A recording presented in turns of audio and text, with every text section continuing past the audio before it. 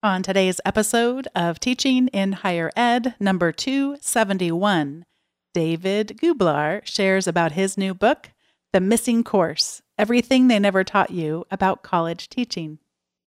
Produced by Innovate Learning, maximizing human potential. Hello, and welcome to this episode of Teaching in Higher Ed. I'm Bonnie Stachowiak, and this is the space where we explore the art and science of being more effective at facilitating learning. We also share ways to improve our productivity approaches so we can have more peace in our lives and be even more present for our students.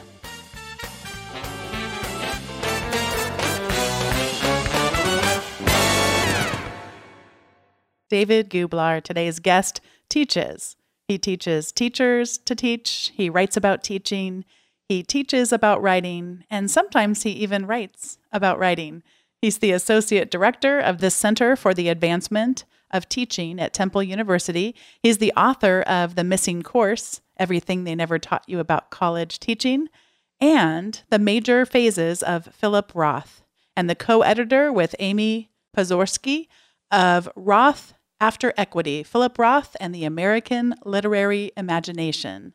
Since 2013, he's written a regular column on college teaching for the Chronicle of Higher Education. Side note, I am now not reading from his bio. It's wonderful. If you've not read it, you got to get on that right now. Maybe listen to the rest of the episode, but definitely go to the show notes and get a link to his beautiful column in the Chronicle. He's taught rhetoric and writing and American literature for many years, most recently at the University of Iowa, where he was a lecturer in the rhetoric department for 4 years. He splits his time between Philadelphia and Iowa City. He likes to cook, write pop songs, and spend time with his family. He tweets too much at DGOOBLAR, and I have to also add the side note that I don't think he tweets too much, but I suppose I should let him speak for himself. It's his bio. It's his time. I'm so excited today to welcome David Gublar to Teaching in Higher Ed. Oh, thank you. I'm so happy to be here. I'm a big fan of the show. This feels very weird for me because I do know you listen to the show and I read everything of yours I can get my hands on. I have this weird sense that we both really know each other, but I know that that's also sort of a false sense. So it feels so good to talk to you. As well, although, of course, because I know you from your voice work, your work on the podcast, I feel like I rather have a better sense of you because you've been talking in my ears for a number of years now. That's true. And I didn't know what your voice was going to sound like until we got on this call today. Anyway, it's great to talk to you. You have written a book called The Missing Course: Everything They Never Taught You About College Teaching. Let's start out by just the title of the book. Mm-hmm. What's really missing? What is this missing course that we never received? So what really struck me when I was thinking about making a book was the real disconnect between what I think of as like the main purpose of a university and how we train academics. I have a PhD and I've been, working at universities for my whole professional career. And my main job has always been teaching. And that is, even if you look at the statistics, like the huge majority of academics, their main job is teaching. I've seen pretty reputable statistics that suggest most full-time academics spend 3 times as much on their teaching than their research. So the job of the academic is teaching. And yet, if you look at graduate programs, most people are lucky if they get 1 3-hour, 3-credit, 1 semester course on pedagogy or teaching of any sort. In my graduate program, I had a very good, I got my PhD from University College London. I had a wonderful experience.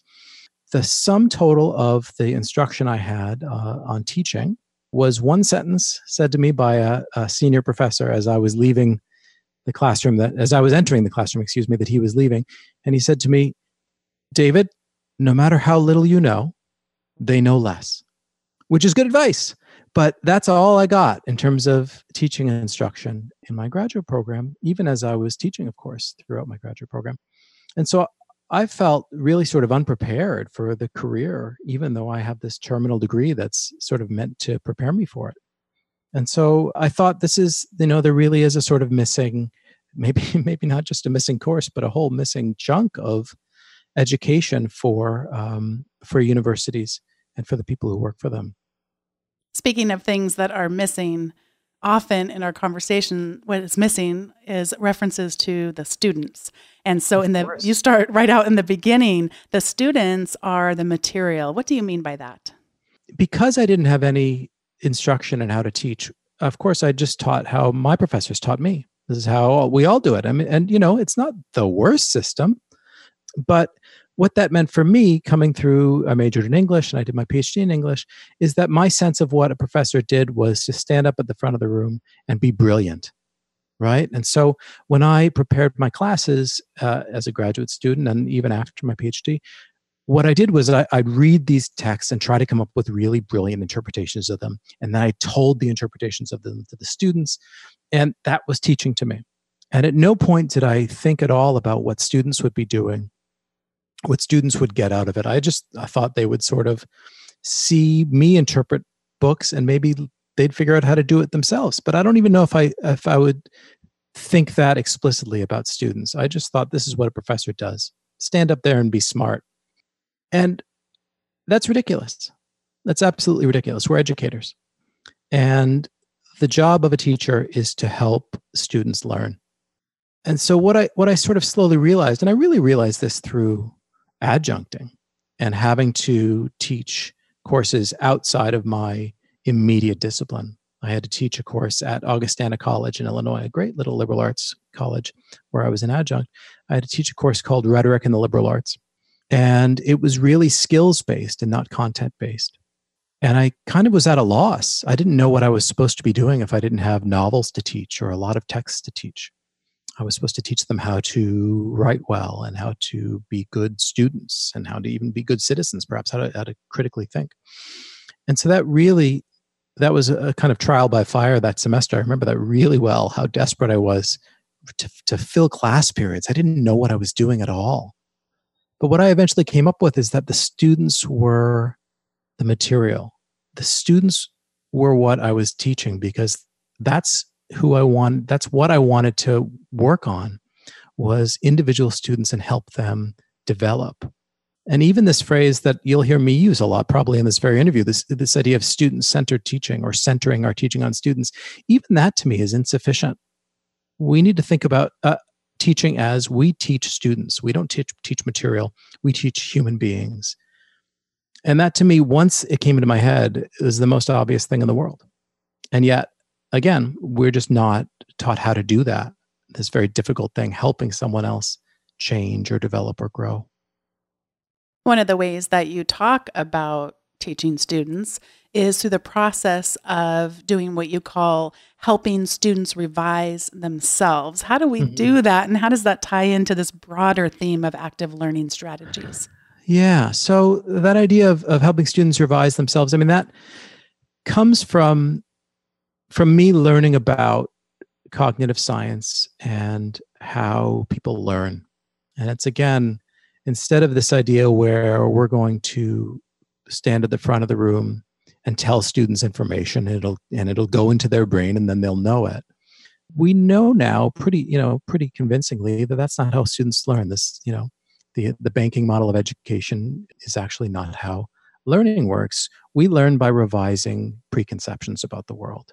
Every student in our classroom has ideas about our subjects, even if they're ill-formed ideas, even if they're totally vague, even if they're complete misconceptions. There's something there. They're not blank pages. So if that's the truth, then our task is to encourage them to examine what they currently think, examine their preconceptions, find it lacking in some way, find that they have a gap, that they either misunderstand something or don't understand all of something, and then create an environment where they can figure out how to fill that gap. So that's really tricky, of course. One of the things that I think I learned through trying to focus on students in my teaching, and certainly learned from doing research in the Scholarship of Teaching and Learning, is this kind of weird paradox that learning is the work of students, right? Only students can learn. We can't make them learn. But at the same time, that doesn't mean that teachers are useless by any means, right? There's still work for us to do. So if we can't make students learn, And if pouring information into students' heads isn't the way to do it, what do we do? And I think what we need to do is, like, the way that I like to think about it is, we need to create conditions in which students can do the work of learning. We set up the stage, we set up the collaboration, we design activities that encourage students to hold their preconceptions up to the light and figure out that they need to change those ideas. But they need to do the work themselves. And once we sort of understand that they need to do the work themselves, that we can't do it for them, the task becomes much different, I think. And to me, much more interesting. It's much more interesting to think of, how do I get this student, this human being, to see the world differently? That's a really interesting and challenge to me, rather than how do I impress the student that I know a lot about something. You have a area of focus on building better courses, but before we even get into building better ones, sure, would you talk just about if you've struggled with when is good enough? Like this whole tension of over preparing for our classes, or thinking we need to be perfect, thinking of it as not an iterative process. How did you come to even knowing what better courses look like before you can even give us advice on that? It's very difficult, isn't it? Yes. My experience of being a teacher is one, and it's very similar to my experience of being a writer. It's one of constant failure. If you care about your teaching, you are always noticing, how far you've yet to go. Every semester I finish teaching and I think, I had some wins. I did a good job. I did better than last semester usually. But there are always students that I think, I really didn't figure out how to help that student, or this class didn't really work for that student. And that hurts. I don't know that there's an end point that I'm ever going to reach.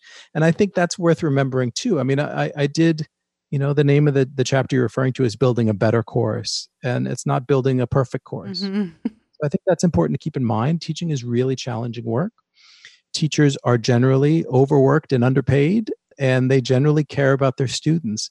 And I do think it's important to remember that you're almost certainly going to fail if your goal is to help every student develop.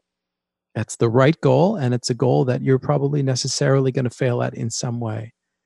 So does that answer your question? I think that's important to keep in mind. It really does. And there are two things that I'm reminded of as you say that. One is just that I've gotten it wrong so many times whenever I allow assumptions to come in. Right. In an episode a while back, we were looking at an article from the Chronicle that just talked about making all these assumptions around something as simple as someone wearing earbuds in the class. Right.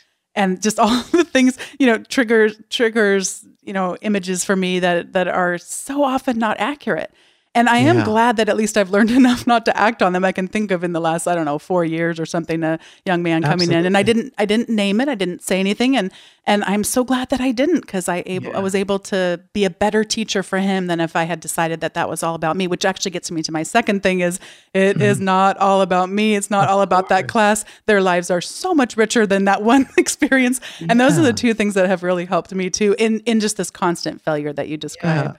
One thing that I think of is that when I was like a novice teacher, I used to believe this thing that I think you hear teachers sometimes you hear teachers say a lot, which is that you basically get a sense of your students in the first few weeks, and it's usually right. Like you can make a first impression, like who the good students are going to be, the bad students are going to be, and it's borne out. And what's funny is that now I think the exact opposite. Mm-hmm. The more I teach, the more I'm surprised by my students. And I think that's because as I've taught more, I've gotten more actually interested in them as people, and more moving away from seeing myself as the center of the classroom. And I'm less insecure about, did I perform well? I'm more focused on what are students getting out of it. And once I've sort of made students my focus, now I see, of course, that I'm usually wrong about them at first. And the more I get to know them, the more they surprise me. What do we get wrong about feedback, and how can we get better at it? So I know this isn't it may not be the way you meant it, and it's not the way feedback is usually used, but I think it's important to think of feedback going in both directions. Generally when we talk about feedback, we talk about giving feedback to students, but I think it's also important to think of how can we get feedback from students. So I think any successful or near successful class needs to build in elements where you're going to get reflected back to you information on how students are doing. Often that's as simple as asking them, but making sure that's part of your process, I think, is really important. It's really important to me to figure out, is this class working for students? Do they enjoy coming to class? Is it valuable to them? Are there things that I need to change? So that's important. But then thinking as well about the feedback we give to them as not just assessment, or at least not just summative assessment, that writing comments on papers, giving oral feedback on speeches or any kind of assignment is not just a chance to tell students how they've done, although that's of course important. It's also just a chance to speak to them at a point when they're definitely listening. And that's what I like to tell the teachers I work with. Students are really paying attention when you tell them their grade. And so that's an opportunity to do more than just tell them their grade. That's an opportunity to teach, right? To think about not just how can I get across to them, how can I justify my grade, but how can I help them see what they need to do next? So like a lot of the things I talk about in the book, it's less about a technique and more about your mindset that I think is important. So once I started to think of the feedback I was giving my writing students on their papers, for example, once I started thinking of that as teaching and not just as the comments I had to put to explain why I gave the student a C, once I thought of it as teaching, that really helped me, I think, give much more helpful feedback. And it made it easier too, instead of just fulfilling, doing a task, the grading papers. Now I thought of it as actually important to my overall goal of teaching these students. I have a colleague who I have had fairly regular conversations with over the last couple of years. She cares so deeply about her students, and she's in a discipline that would fall under a more scientific kind of, or in that broad field. Mm-hmm. And just feels like she has to correct every single thing on their papers, and that's the best service that she could ever give. I keep trying and trying. You don't have to do this. So I wonder if maybe you can take over for me, because I'm not getting anywhere with it. What would you say to someone who is coming from a deep place of care? They feel like in this profession, you absolutely have to get these things right. Is she teaching? Yeah, so that's of course very common, and I used to do that as well. I mean, writing instruction is very similar tendencies for a lot of writing teachers. They read a paper and they spend so much time correcting grammar and usage, and it can be difficult to resist that, especially if you care about your students and you're putting in more time. There's pretty convincing research that suggests that students, when they see comments on papers or assignments, only remember 2 or 3 things. And that makes sense to me, actually, in terms of thinking of how students, pick up their work and look at their grades. I could think we can probably feel lucky that they remember 2 things. You need to prioritize, and you need to think about what's the signal I want to send to them. If I spend most of my space in the margins of a student's paper writing about grammar and usage, the student will think that grammar and usage is the most important part of writing, right? And they might only remember that part. And they might even only remember, well, I made a lot of mistakes, right? And so actually, a previous guest on your podcast, John Warner, has really helped me think about this as well. Thinking about higher order concerns, thinking about rhetorical concerns like audience and purpose when you give feedback. Like, what are the 2 or 3 most important things I want the student to work at? I want the student to work on. I think that's what you need to get across in your feedback. And, you sort of have to have faith that if they care about, again, my background is in writing, so I use writing as examples. But if my student writers care about fulfilling their purpose with a specific audience, they're going to eventually fix the grammar to achieve that purpose. And I also don't have enough time to fix every student's grammar or to fix every student's little mistakes. So I need to prioritize and think about, well, what are the higher order concerns to really hammer on? You really emphasize the importance of process, Mm-hmm. and this is so freeing for me, and I think can be freeing for a lot of other people. How do we do that? We do that by one easy way to do that is actually to grade process, right? If you're going to grade, and I don't know if we want to go into all the wonderful work being done on ungrading right now, which is really inspiring. But most teachers still grade, and certainly even if you're not grading, if you're going to give feedback and give grades on the process. Give feedback on drafts. Give feedback on activities they do in class. We signal to students what we find important by what we make a critical component of the course. If your syllabus says, you get 30% of your grade and it's on the final product, and there's nothing there about drafting or activities that give them skills to do the lab project, then they're going to say, well, it doesn't matter how I get there. As long as I do it at the end, as long as I have a good final project, I'll have learned. And that's not really how learning works, right? I don't necessarily want to reward the student for a wonderful product. I want to encourage and incentivize the student to adapt a process that they'll be able to do successfully, even when I'm not looking over their shoulder, right? Even when they've left the classroom. So I'm much more concerned with trying to help students develop things that they can continue to do after they leave the class, rather than I am with helping them produce one thing great for the class and then not be able to do it again. How do we do that? Again, it's that idea, I think, of giving it our attention. We tell students what's important through what we give attention to, through what we emphasize with our grading practices, through what we give time to in class. So I have students, my writing students, turn in drafts to me, and I give them much more feedback on their drafts than I do on their final product. And part of that is because that's where they can still use my feedback, but part of that is just signaling to them that the draft is the important part. The work is the important part. Having a process is the important part. If you come up with a great product, great. I will praise it. I will encourage you. I will, show it to my other students as a great example of what to aim for. But what we're really looking for is, can you adapt a process that'll allow you to keep doing it better and better the more you do it?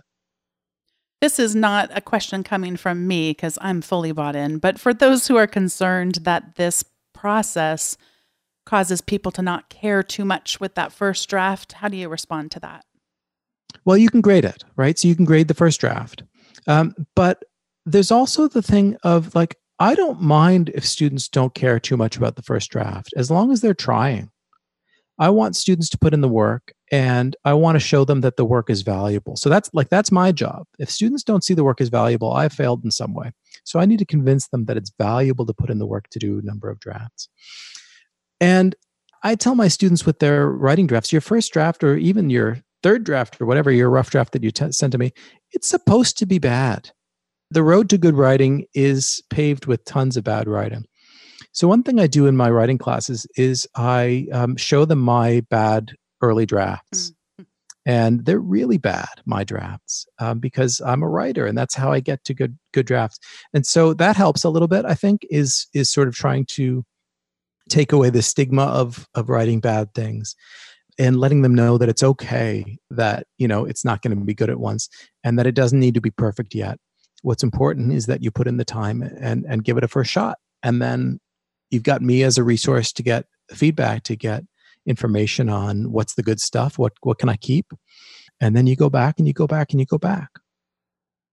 I imagine that some of that requires so much unlearning on their part just because they may not have ever worked with someone in that capacity. Yes. What is it like to work with a great editor? And I'm realizing more and more now, I'm at a stage where I'm doing more writing, working with professional editors. So Jeff Young at EdSurge edits any of my columns that I write for them.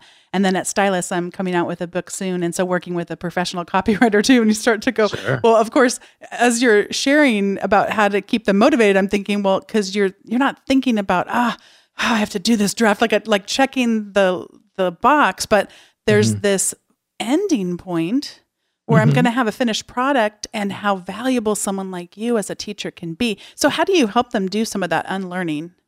I try to give attention to their education. I spend, I wouldn't say a lot of time, but certainly some time at the beginning of every class, asking them about their experiences with previous teachers. And not to bash these previous teachers, but I want my students to be conscious of the way that they've learned what we're going to talk about. So talking about writing, we do talk about, well, what are some writing rules that you've been taught? And we examine them. And I find that's a great way to get introduced to any subject, actually. You can do that with any discipline. Have students think about the rules. What are the rules that you've been taught? And you'll find, I think I've found as a teacher, that examining rules one by one is a really interesting way, one, just to debunk some myths about your field, but it's kind of a side door into the field itself. It allows you to talk about what's really important by sort of talking about, well, why are these rules in place? Why do you think your teacher said you can't start a sentence with because, right? Getting students to think about how they've been taught, I think, is really valuable, because ultimately what we want is for them to learn how to teach themselves, learn how to self-correct, learn how to be metacognitive. So part of that is being aware that, they've been educated by teachers with very different agendas. And so I want them to try to be aware of that, and not, I don't want to indoctrinate them only in my way either. I want them to be conscious and critical of my teaching methods as well. I was thinking about that when you were talking earlier about the banking model versus your view of teaching, that really is something that is wonderful to release, that I'm going to be wrong about stuff. And also our fields, so many of them are, can I think of any that's not evolving in some ways? It just makes us perhaps more able to keep up with where things are emerging. Yeah, I don't need to be an expert. That was a really important realization for me in terms of entering the classroom. I don't need to know everything. And in fact, it can be very valuable to show students how much I don't know. I think that's an important thing for a teacher to realize, and sometimes even to show, is that we're human beings, and knowing everything is not a healthy goal. I'm going to have a couple of the students who were in my class last semester in my class this semester, and I'm just chuckling because they invented games for the end of the semester to teach about business ethics, and I played on one of the teams because the team required teams of 2, and so there was an uneven number. So of course I'm going to jump in and play. Sure. I completely lost a name that had come up a gazillion times in the class that I totally know, and they were just so surprised. I can't believe you didn't know. And I'm still just embarrassed about it, but it was so valuable to have them see. But I don't want to pretend it's easy. No, we've all played that game Catchphrase where it comes to you and you're like, you can't remember where that place is. It is a vulnerable feeling. What you did there, and you may not have done it on purpose, but what you did there for real is you opened the door for students to take ownership of the course. Yeah. Whenever we can chip away at our own authority as the sole owner of the educational experience, we leave space for students to take ownership. And I think that can only help them learn. People learn when they feel like they have autonomy, when they feel like they're in charge of their situation, and when they feel like it's valuable to them. So I'm always looking for ways to recede a little bit, because my institutional authority is so great that I need to find ways to take away other parts of my authority. I saved the easiest one for last. Oh, good.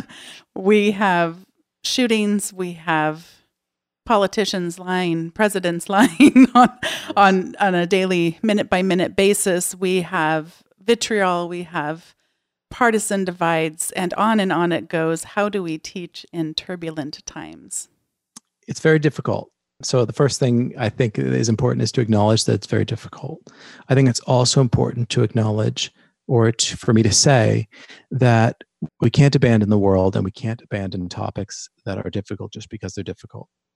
The very reason that talking about politics, say, or touchy subjects, the reason that they're difficult to talk about is precisely the reason why we can't abandon them. And that's because they matter to people a whole lot. Right? And professors in any subject, if you're committed to helping your students, you need to help them deal with the world. So I think it's an imperative that we not turn our backs to difficult subjects just because they're difficult. I realize there are a lot of pitfalls, and I realize that professors, instructors are not outside of that world either. We work in politicized institutions, and generally most instructors are job insecure. And I don't want people to take risks that are going to get them fired or get them censured. And I understand people's worry about that. me personally, I feel a responsibility to my students to talk about this stuff. And the subject of politics or of political issues is really big. And so I guess the one thing that's helped me think about how to approach, touchy issues or political issues or just the world of politics is kind of thinking about, well, what am I afraid of? What do I not want to do? And so what I did when I was thinking about this and writing about this for the book is that I did some research in philosophy of education journals and books on the concept of indoctrination. Because to me, indoctrination is the real worry, right? That's the accusation that's always flung at left-wing professors. We're indoctrinating our students. And whether it's not a good faith accusation, but it's still, of course, that's what we don't want. We don't want to talk about politics in a way that indoctrinates our students. So I wanted to find out, well, what exactly is indoctrination and how do we avoid it? How do we make sure we can talk about these things without indoctrinating our students?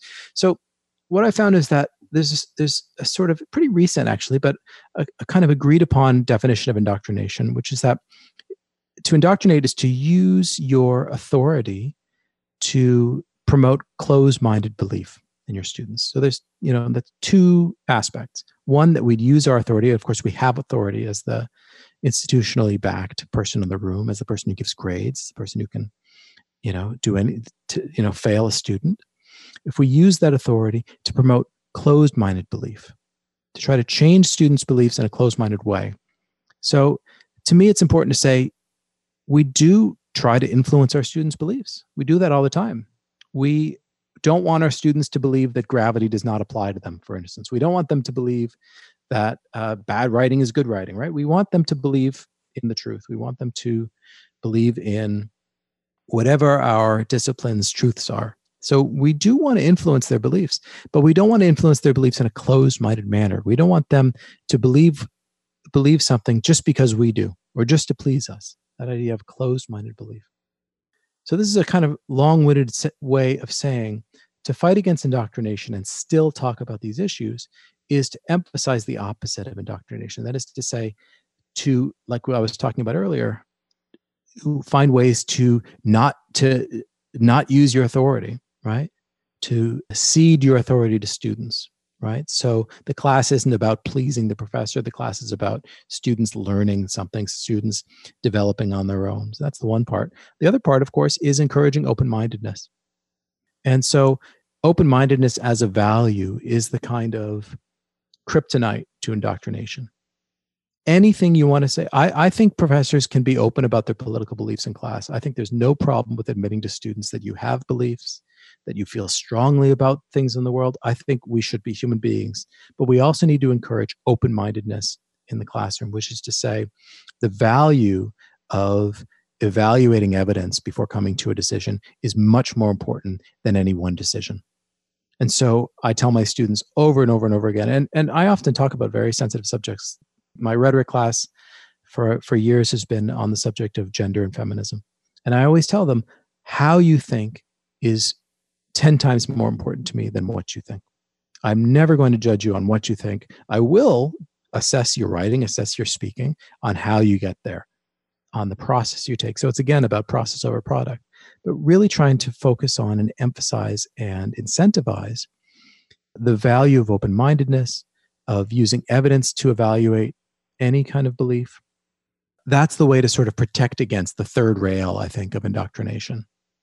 This is the time in the show where we each get to give our recommendations, and one of mine ties to what you just said, so I'm going to bring it up first, and then the other one has absolutely nothing to do with it unless we find a way to have it. So the first thing I wanted to mention is that Middlebury, they have their Digital Learning and Inquiry D-Link program. And within that, this year, they did a digital detox. And this was a series of posts that you could do. In fact, I'm going to link to them so you can go back and go through the different posts that they sent out and work through it if you'd like to challenge yourself. And one of the tools of many, I mean, every single post is just rich with wonderful ways to enhance our own digital literacy and also to help with others. But one of the tools I was able to put into practice in teaching is, I don't know if they call it a map or not, it's a graphic that looks at different media. And so it divides it along the lines like you might expect of conservative versus liberal, but it also divides it along the lines from very fact-oriented at the very top down to analysis, down to opinion, down to outright lies. Mm-hmm. And they have mapped out these different media entities, both in terms of traditional news organizations all the way to television shows, et cetera, television networks. And this was really helpful to me. And I think it goes along with your advice in the sense of, I didn't make this document. Sure. I certainly have opinions about it, and I certainly have media that I would never waste my time consuming, but I didn't instantly start out with that. Instead, it was like, well, let's just look what is this telling us? What information is this attempting to convey? And we're not even at this point talking about whether we agree with it or not. Right. And I found us referring to it a number of times throughout the course. And I felt like I was able to maybe make some of them more open-minded and that they could have a better language for describing what it is that they consume, and also maybe challenging themselves to consume things a little differently than perhaps, what they were accustomed to. That's great. I mean, I think that what you're describing there is, a sort of making students' information consumption visible to themselves is a huge, important step to developing them as citizens. I think that's really important. And the second recommendation I know we spoke about before we started recording, I'm just going to go for it. So it is a wonderful television series called Fleabag. And I don't even know how to describe it other than just a story of a person trying to become more of themselves, a story of a person dealing with immense grief and the loss of a friend. And how could we? I know you've seen it too. How do we do that? I'm not gonna help you out in describing it. You're doing a great job. I mean, I'm still living with these characters. I wish that there were more than, I think there was like 6 episodes or something. Of course, I'll be linking to it in the show notes. I will say, just as a warning, that there is a lot of sexual content. So if that's not something that you're comfortable with, it's not the show for you. But oh my goodness, the real raw issues that this woman deals with. And it also is hysterical. I forgot to mention that. It sounds so serious, but every episode I would just be cracking up and wondering what was going to happen next and just really rooting for her. I just really, the main character, she meant a lot to me. I miss her now. I wish she was still around. Yeah. So I would highly recommend Fleabag. And by the way, I saw that recommended by Robin DeRosa on Twitter. So just another reason that Twitter's fun for us to get up there and be connected and get lots of good recommendations. And speaking of which, you have some for us as well. I do. I came ready. I have 3 recommendations. The first is a novel. It's a novel that I imagine many of your listeners have already read because it's a very big novel for this summer. It's Fleischman is in Trouble by Taffy Brodesser-Akner. And I loved this book so much. To me, it struck me like a sort of a book from a different age, maybe from the 70s or 80s, in that it's a big page-turning family novel. It is a joy to read, but it's also quite high-minded. It's really, really smart. There's lots of, I think, intellectually provocative ideas about marriage and child rearing and divorce. I really have nothing bad to say about it. I loved it. Fleischman is in Trouble. The second is a podcast called You're Wrong About. It's made by 2 journalists, Sarah Marshall and Michael Hobbs. And on every episode, it's kind of like Mythbusters, but for things you didn't even realize were myths. They take a pop cultural phenomenon and explain with the sort of skill of investigative journalists how the sort of popular idea of what it was even was completely wrong. So they've done in recent weeks, they just did an episode on Tonya Harding, which is great, really made me see her in a different way in the whole Tonya Harding, Nancy Kerrigan episode. They did one on the Challenger disaster, which was fantastic. They did one on the controversy over Ebonics at the school in Oakland. It's just a really thought-provoking and always funny podcast. So I've been really enjoying that. And the third recommendation is what I have started thinking of as the Bon Appetit extended universe. Bon Appetit magazine has begun making these videos that are sort of, some of them are just straight ahead cooking videos, but others are kind of have these wacky concepts. And it's as if they sort of realized that working for a glossy food magazine is a lot of people's dream job, or their idea of what a dream job would be. And they also kind of realized that their staff at the magazine were these incredibly charming personalities. So you have these series of videos. It's on their YouTube channel, the Bon Appetit YouTube channel, of these hilarious people interacting. And it's an office of a kind. They work in a test kitchen and they're cooking food, and they have the hallmarks of food videos where they're telling us how a recipe is made often. But it kind of works like a reality show on the world's most fun workplace. And I'm just addicted to these videos. As I suspected, all three of these, I want to just go and drop everything. Oh, great. And go. I was telling you that I thought your recommendations might be similar to John Warner's, where everything he recommends, I always have to stop everything and know that I'll be spending time. So thank you so much for those recommendations. And My more pleasure. broadly speaking, it is truly an honor to get to talk to you. It's a delight. I hope this is just the beginning, because I'd love to have you back, because I feel like we just skimmed the surface here. You've written a wonderful book. And thanks so much. And you write so much other stuff that is just such a benefit to us as well. Thank you for all of that.